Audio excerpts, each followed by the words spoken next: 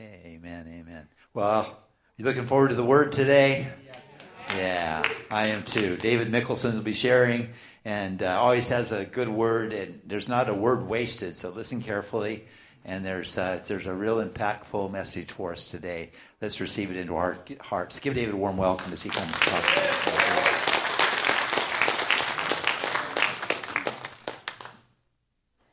Says it's on. There we go. I try not to get on the stage at the same time as Charity because it creates kind of a Beauty and the Beast situation.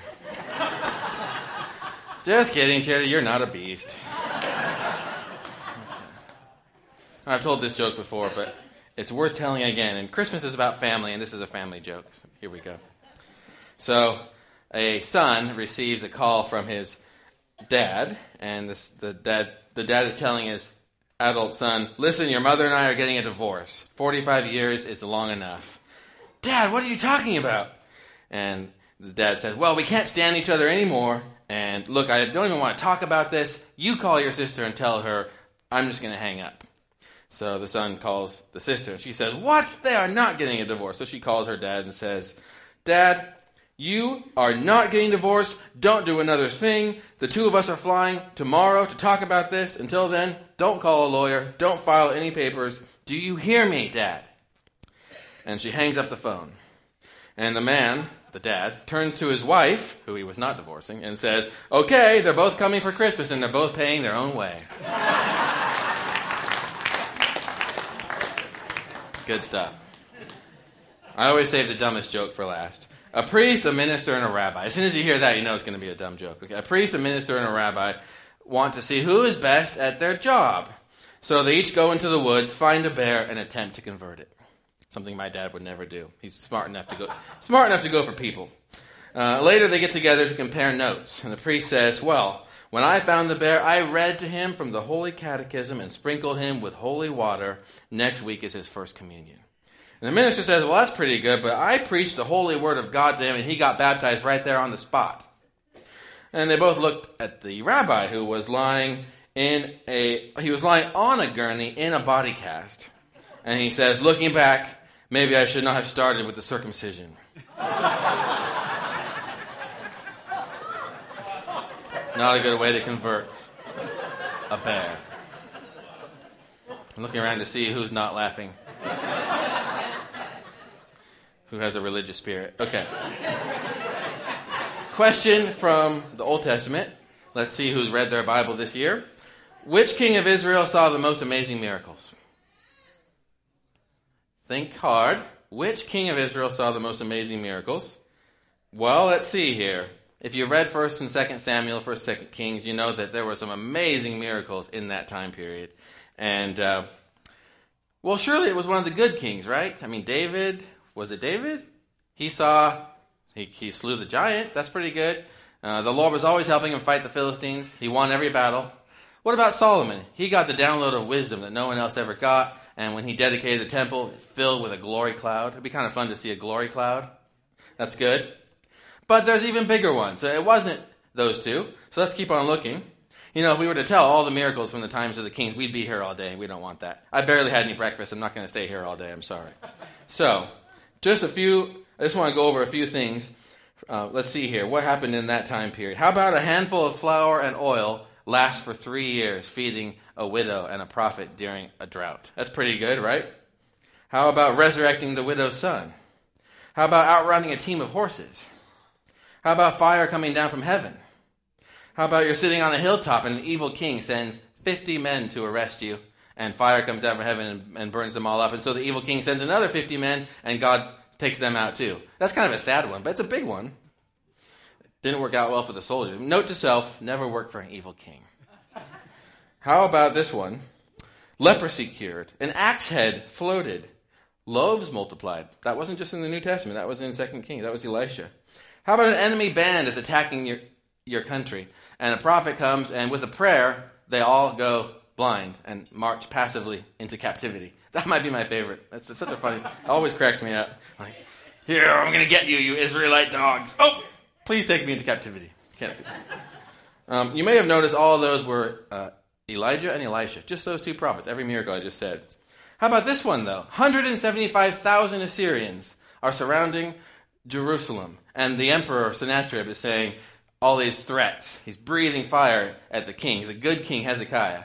And in the middle of the night, the angel of the Lord slays every enemy soldier. They wake up. It says they woke up and they were all dead. One of the great lines in the Bible. They woke up and they were all dead.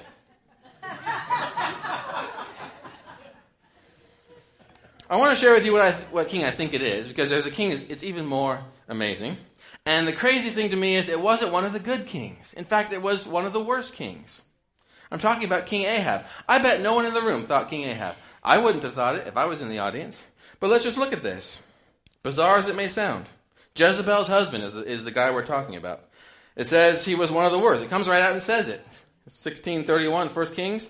He not only considered it trivial to commit the sins of Jeroboam, son of Nebat, previous king who did bad things, but he also married Jezebel, daughter of Ethbaal, king of the Sidonians, and began to serve Baal and worship him. He set up an altar for Baal in the temple of Baal that he built. So he not only built an altar to Baal, he put it in the temple that he built for Baal. Ahab also made an Asherah pole and did more to arouse the anger of the Lord, the God of Israel, than did all the kings of Israel before him. That guy? Let's see. Elijah, in 1 Kings 17, tells Ahab to his face, there will be a drought for 3 years because of all the evil that you've done. Ahab heard the prophetic word to his face with his own ears and then had to live through 3 years of no rain. Not one drop of rain for 3 years. That means crops destroyed, cattle destroyed, people starving. It says he was so obsessed with this prophetic word that he sent men into all the surrounding countries trying to find Elijah to get him to reverse the word. They couldn't find him. So he believed that the word was true, or why would he have gone after Elijah? So he knew that God was real. What happened next? In the next chapter, 1 Kings 18, it says it's 3 years later. Elijah shows up out of the blue, confronts Ahab. It says Ahab personally witnesses what happened next. Elijah gathered everyone around, all the children of Israel, and he says, you prophets of Baal, call down fire from heaven. I'm going to call down fire from heaven. We'll see whose God is God. And it says the people were silent. They didn't say anything. But when the prophets of Baal danced around all day, cutting themselves and crying out, all the while Elijah's mocking them. I love a good Bible story about mockery. And, call on, maybe your God is going to the bathroom, stuff like that. It's so funny. And nothing happens. So then Elijah calls down fire from heaven, and of course it comes down. Ahab saw it with his own eyes. He didn't just hear about it later, he witnessed it. Later that day, the rain came, and then, one of the craziest miracles, Elijah outpaces him. The king is on a chariot, drawn by a team of horses. Elijah's on foot, and he runs faster than the king, gets there ahead of him. And Ahab saw that. Finally, there's this forgotten story from 1 Kings 20. Nobody talks about this, but it's right there in the Bible. The king of Syria, Ben-Hadad, gathers a huge force, and he marches to Samaria, the capital of Israel, and he sends Ahab this message. He says, your silver and gold are mine, and the best of your wives and children are mine. Not a very nice message to receive. Imagine getting a Christmas card like that in the mail. All the presents under your tree are mine, and the best of your Christmas cookies are also mine. You can have the little sheep with the burnt legs, but you cannot have the Christmas tree with the green sprinkles. Sorry. Now, in the midst of this crisis, we don't see Ahab ever turn to the Lord for help. But interesting fact about this guy, he was willing to listen to the prophets. It shows him listening to the prophets several times, as long as, this was the catch, as long as they told him what he wanted to hear. He would never listen if they gave him a message that he didn't want to hear. But he gets a message, and this was the message from one of the prophets. This is 1 Kings 20, chapter 20, verse 13. Do you see this vast army? I will give it into your hand today, and then you will know that I am the Lord. Ahab, like I said, liked this message, so he went on to attack. He listened to the message. Does anybody know people like this? As long as they like the message, they'll listen to whatever God tells them. But yeah, exactly. All right, I'm not going to read the whole account, but the upshot is Israel, with a tiny army, defeats this huge Syrian army, not once but twice, 2 years in a row. The second year, this is verse 29, the tiny army of Israel inflicts 100,000 casualties on the Syrians. And then for good measure, the rest of the troops flee to a walled city nearby, and they got into a cramped situation when the wall decided to fall on them, and they all died. So that's the Old Testament for you. It's kind of a brutal book. So all fulfilling the word the Lord had given to Ahab. All witnessed with his own eyes. And that's why I keep repeating this, because God told him why he was doing this, so that you will know that I am the Lord. And you think about the mercy and the kindness of God to reach out to Ahab, of all people, in this way. You know, we were all like Ahab before we found Jesus. And he just kept on reaching out to us. He just kept on revealing himself to us. And we didn't deserve it, did we? But that's our God. So that you would know that I am the Lord. Wait a moment. Some of you might be thinking, what do you mean, so that you would know? Hold on. He had already witnessed the fire with his own eyes and all the other miracles. Ahab saw the fire come down with his own eyes. He knew. He knew that God was the Lord. Here's the tragedy. Ahab never ends up believing in God. In fact, he murders somebody to steal his vineyard. Actually, he complains to his wife until she murders him. So, typical guy. But God held him guilty for it, and he had to take him out. You murder somebody, there's only so many chances you're going to get in life. And God gave him chance after chance after chance, and his response was to murder and steal. And God told him, in the very place where you murdered that person, your own blood will be licked by the dogs. And that came true later. So, it's a tragedy, and it's shocking that the one king who saw more miracles than anyone else, never believed. And the reason I'm bringing that up is because there's actually an application for us, believe it or not. I'm telling you all this. It is kind of fun to talk about how bad somebody was. Man, that guy was bad. And it's just kind of, but it is a little judgy, so maybe we should move on. Here's why I'm telling you this. There's something vital here for us from this lesson. And it's actually two things. One is a danger to be avoided, and the other is an opportunity to be embraced. Here's the danger, and this is it. The man or woman with a hardened heart is blind to the truth. The man or woman, Ahab had a hardened heart, and he could see miracle after miracle after miracle, and he never could find the truth. Blind. The hardened heart cannot believe, no matter what it sees and hears, until the person repents and softens their heart. Then it can believe. Now, I'm going to give a quick definition. A hard heart, it just means what it says. It's so calloused by sin that nothing can get through. In fact, in Ezekiel, it refers to a heart of stone. Nothing's getting through that. And then what is a tender heart? Exactly what it sounds like. It's soft, and so the love of God can flow in and flow out. A tender heart is what we're called to. Easy stuff, not very complicated. If you've read Luke, you may remember the aptly named parable of the rich man and Lazarus, which is a parable about a rich man and a guy named Lazarus. And here's what happens. The rich man, I assume he lived an evil life because he dies in the parable, and he goes to Hades, where he's in torment. And then he sees across this canyon, and he sees, or chasm, I guess it says, and he sees Lazarus, who was poor in life, but he went to heaven. It says to Abraham's side, which, a.k.a. heaven. And this rich man says, please help me, Father Abraham. And Father Abraham can't help him. Sorry, nothing I can do for you. And then he says, well, send Lazarus to my 5 brothers who are still alive and warn them about this place so that they can avoid this place of torment. And lost my place, but let me see here. Abraham replies, this is Luke 16:27 following. He says, they have Moses and the prophets. Let them listen to them. And he says, no, Father Abraham, but if someone from the dead goes to them, they will repent. And Father Abraham responds to him. He said to him, if they do not listen to Moses and the prophets, they will not be convinced, even if someone rises from the dead. What did that mean? If the word of God itself, the gospel, will not bring a soul to repentance, then that person won't repent, even if someone they know is dead comes back to them and warns them. I know Luke is being very literary here, and they won't repent even if someone rises from the dead. He's deliberately referencing who here? Jesus Christ. But that verse is also true just in and of itself. Literally, someone could come back and warn someone, and if their heart is hard, they still won't repent. This is the warning, the dangers of a hard heart. That's what I'm trying to get at. Evangelizing, I've been asked many times, why wouldn't a good God just appear to us? Why is he invisible? If he really wants us to believe in him, why doesn't he show himself to us, Reasonable question, right? Anybody ever wondered that? Why is he invisible? Well, think about this for a second. Some aren't going to believe anyway, even if God appeared to them. I'm going to prove that to you later. But for those who are going to believe, that's hopefully everyone in this room, amen, the gospel message itself is enough. You're going to believe the gospel message itself and carries with it an inherent power.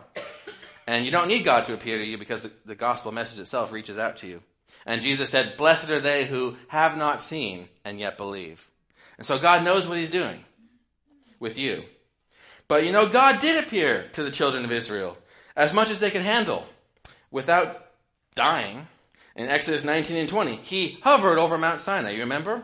It says he hovered over Mount Sinai and it was thick darkness, lightning, earthquakes. They saw the mountain and they trembled. And they said, Moses, you go talk to him. We do not want to go talk to him. And so they saw him as much as they could handle with their own eyes. They also could see the angel of the Lord. The angel of the Lord, it was a very large angel, and it was a pillar of cloud by day, it says, and a pillar of fire by night. They could see that. So they're standing there in their camp.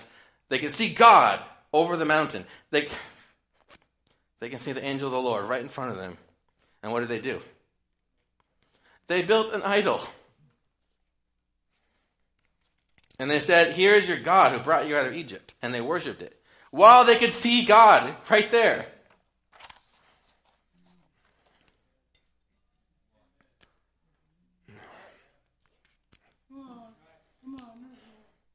The dangers of a hardened heart, my friends. Here in Luke 16, we were just reading, Jesus tells us, you could have a ghost. That's not his word. That's my interpretation. A ghost of a soul, a dead relative, come back, like Jacob Marley in A Christmas Carol. Repent. Don't let them do to you what they did to me, and all that. They won't repent. I can't put it any plainer than this. Mary spoke last week about stepping on toes. I'm going to step on some toes. Are you ready? A hard heart makes you stupid.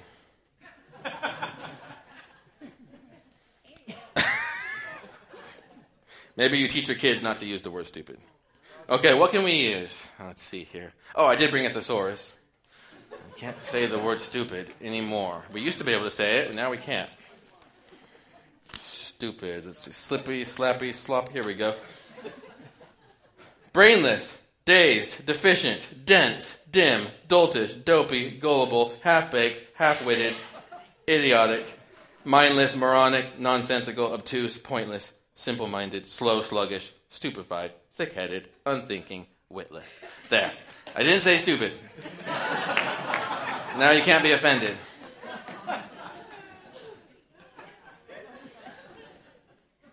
On the other hand, and here's the opportunity, if you soften your heart, it makes you wise. I just told you how to be wise. Did you get that? If you soften your heart, it makes you wise. That's why the devil tries so hard to get people locked into sin. He knows that sin hardens the heart.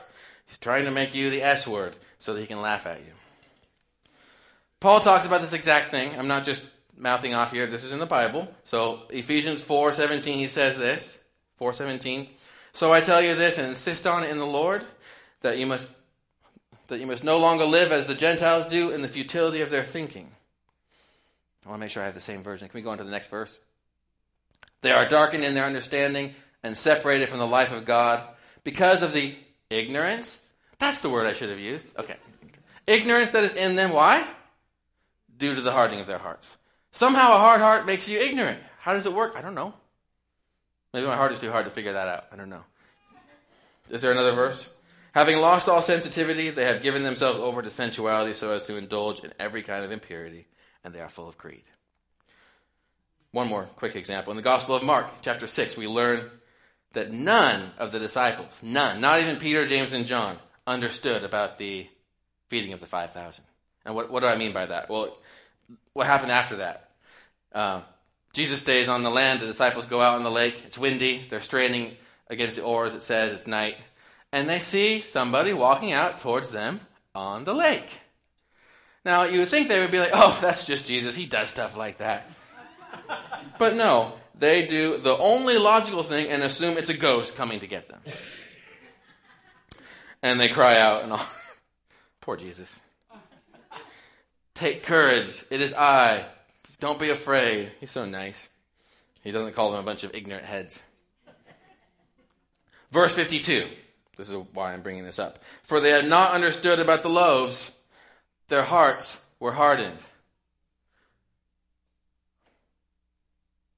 Faith and a tender heart, which by the way go hand in hand, would have taught them, maybe the same God and his Son, who just fed 5,000 men right over there a few hours ago, not counting women and children, we're talking 15,000, 20,000 people, right over there just a few hours ago, maybe that same God and his Son will protect us and not let a ghost come out and get us. But they didn't figure that out. Why? Because they had hard hearts. As human beings, as a race, we like to think of ourselves as rational. Wise humans. That's our name for ourselves. Homo sapiens. It literally means wise humans. How to make God laugh. Tell him what we named ourselves. The Enlightenment movement you read about in school was just that, a celebration of the light of human reason. We left behind the darkness of medieval superstition and embraced science. And where has that gotten us today? Where did all of our human reason, when divorced from Scripture, gotten us today? Here's just a quick survey. A baby's not a baby. It's just a clump of cells. But a man can have a baby. And censorship is good when removing the Bible from school libraries. But censorship is bad when removing pornographic books from school libraries. That's where all of our reason has taken us so far. Just real quiet when you start talking like this. Getting kind of nervous. I just read 2 days ago about a new school board member for Fairfax County, Virginia. And for his swearing-in ceremony, this man ditched the traditional Bible. You know, you put your hand on the Bible. And he chose a stack of books, children's books, that are banned in some schools but not in other schools. And one of the books is called Lawn Boy, where two 10-year-old boys are graphically shown doing something which I can't even say from the pulpit. Another one of the books is called All Boys Aren't Blue. I'm not even going to say the other two names because I'm too embarrassed even to say them. But the point of the books is it's all about convincing little boys to think they're girls and little girls to think they're boys. That's what he wanted to swear in on instead of the Bible. And he wants these books in schools. That's where our human reason has taken us so far. And it's not stopping yet. God help us. The truth is that the human mind, once it embraces rebellion against God, is incapable of independent thought. People think that they're forging their own destiny, but they're actually completely captive. Such a mind will always be taken captive by the enemy, in my opinion. I think of it like a boat. If you're in the safe harbor of the Word, you're safe. But as soon as you try to go out on your own, you get taken captive immediately. There's no middle ground. That's why Scripture refers to the Spirit who is at work in those who are rebellious. That's Ephesians 2:2. And it says, the God of this age has blinded all unbelievers. That's 2 Corinthians 4:4. It doesn't say some. We're either learning at the feet of Christ or learning at the feet of Satan.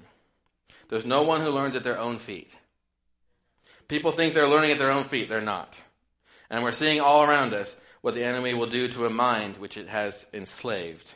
Human reason, so-called, becomes pure folly. I don't think much of human reason at all, you can tell. Now, when joined with Scripture, human reason can be very helpful. I love apologetics. I love that we have a reasonable faith. My dad always says you don't have to commit intellectual suicide to follow Jesus. And science and religion are not at odds. They're actually perfectly in tandem together. So we do love reason when it's submitted to the Word of God, right? Otherwise it goes astray. My belief, which don't expect everyone to agree with, I'm kind of an extremist, human reason outside of Christ is non-existent. Submitted to Scripture, human reason is useful, meaningful. The human mind, when not submitted to Scripture, will stray, and will stray, and will stray, until all semblance of reason is eventually gone. You may have heard of P.T. Barnum. He did the traveling circus shows in the 1800s. A very famous man back then. He became a millionaire, which back in the 1800s, to be a millionaire was like being a billionaire today. And I have nothing against P.T. Barnum. I'm sure he was a great guy. He grew rich and famous. Nothing wrong with that, right? It's okay. Plenty of people were rich and famous in the Bible, like Abraham. It was a good thing. Here's his last words. Have you ever seen like those lists of last words and like famous last words? I like to see what was the last thing somebody said. So his last words are actually kind of famous. And he said this. You ready? P.T. Barnum. How were the receipts today in Madison Square Garden?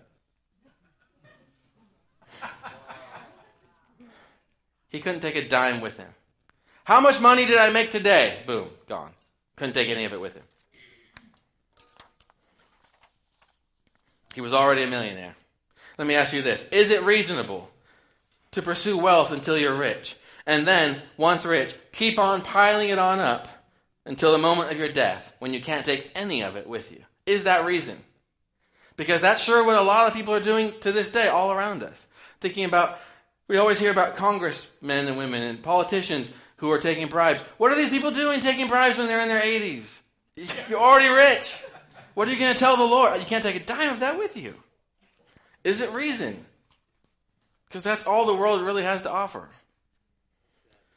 Here's what I'm trying to say. Either we will submit our hearts to Christ and receive real revelation from Him, or we will try to forge our own wisdom, in which case our hearts are invariably captured, led into sin, hardened, and at the end, what passes for wisdom will be pure folly.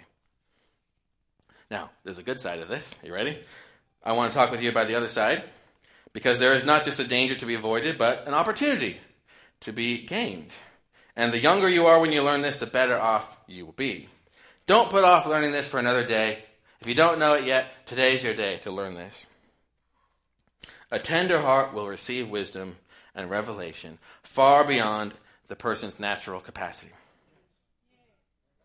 Even as the hard-hearted can literally see a miracle and fail to believe, the tender-hearted will know deep and vital truths far beyond what they've seen. It's the flip side. Jesus spoke to this in Matthew 11. He had just finished talking about all the towns he had visited who did not repent. And he lifted up his voice after that, and he's speaking about these people. They have hard hearts. They would not repent. But then this is what he says. Matthew 11:25. I praise you, Father, Lord of heaven and earth, because you have hidden these things from the wise and learned and revealed them to little children. Yes, Father, for this is what you were pleased to do. So as he's traveling around Capernaum, Bethsaida, Chorazin, all of Galilee, the Pharisees, the teachers of the law, and the older generation did not repent. They liked the miracles. They sure liked getting healed. They didn't believe. But who did believe? The little kids. The little kids saw Jesus, and some of them probably couldn't even read. But they got it. Why did they get it when their parents and grandparents didn't get it? We're talking about a childlike heart here. We're talking about a tender heart. It gives you wisdom. It gives you understanding. It opens your eyes to see. The scales fall off your eyes, don't they? We learn in Proverbs 1:7 that the fear of the Lord is the beginning of knowledge. Many of you, like me, have heard people object. Why should we have to fear God? Why does God want us to fear Him? What we're talking about here is a healthy respect. Anything wrong with that?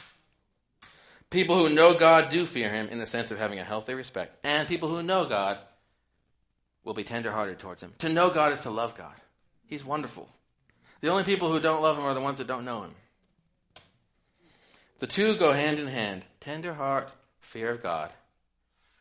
And they are vital prerequisites. Yes, I said it. I practiced that word. Vital prerequisites for revelation.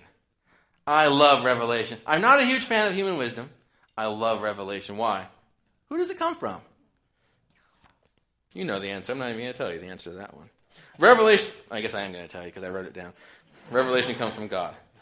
And He only gives it to those who are right before Him. So, I don't know. Why should it be that a tender heart gives you wisdom? Why are they connected? Like I said, I don't know. But sometimes God just does what He wants to do. In fact, Jesus said, yes, Father, for this is what you were pleased to do. He just does it because He wants to do it. He's willing to give all sorts of downloads of wisdom, understanding, revelation to the humble, the meek, the childlike, the tender-hearted. But He will not give anything to those who are hard-hearted. Thank you, God, for who you are. I'm going to end with the whole point of my sermon now, real quick, because we're wrapping this up. I'm going to give you the point of everything in like 30 seconds. How do we get a tender heart?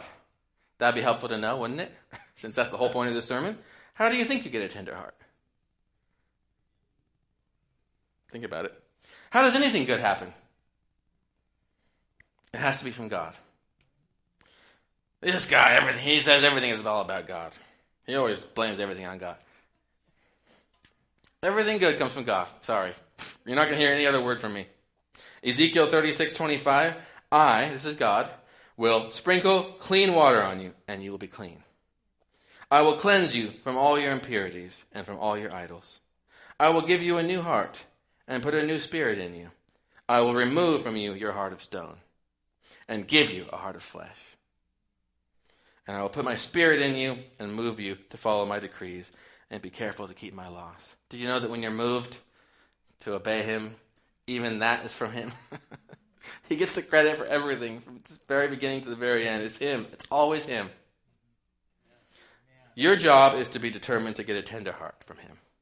Be determined. I must have a tender, childlike heart before you. I must. I must have that. More than your new car, more than your new house, more than your new job. I have to have a tender heart. You better be determined. Proverbs 4:23. Above all else, guard your heart, for everything you do flows from it. And he will give it to you. And then all heaven will break loose in your life. I'm going to pray for you. Be in a receptive mode. Thank you, Jesus. Thank you, Lord. Thank you, Jesus. Move in this place, Lord God. If anyone has a heart of stone right now, I pray they'll turn to you with humility and say, in their heart, in their own mind, give me that tender heart. Give me that tender heart. I pray you'll remove hearts of stone in this room right now and turn them to flesh. And let your love pump in and pump out. From you, filling them up, and then pouring out into the world. Thank you for the people here who are so tender-hearted. Make us even more tender. Make us even more humble. And give us what you promised. Give us those downloads of wisdom, understanding, revelation. Open our eyes to see more than we ought to know, more than we ought to see. Make us even more smarter than we already are. That was a joke. Thank you, Jesus. Thank you, Jesus. I pray for everyone here, Lord God, that you will fill them up with all sorts of wisdom and revelation as they humble themselves before you for this Christmas season and for the rest of their lives. Open our eyes to see you, your world, what's going on. Give us that understanding. Make us wise, Lord. We want revelation. Thank you, Jesus. I'm going to let my dad close out the service. We're going to have some ministry time. Thank you so much.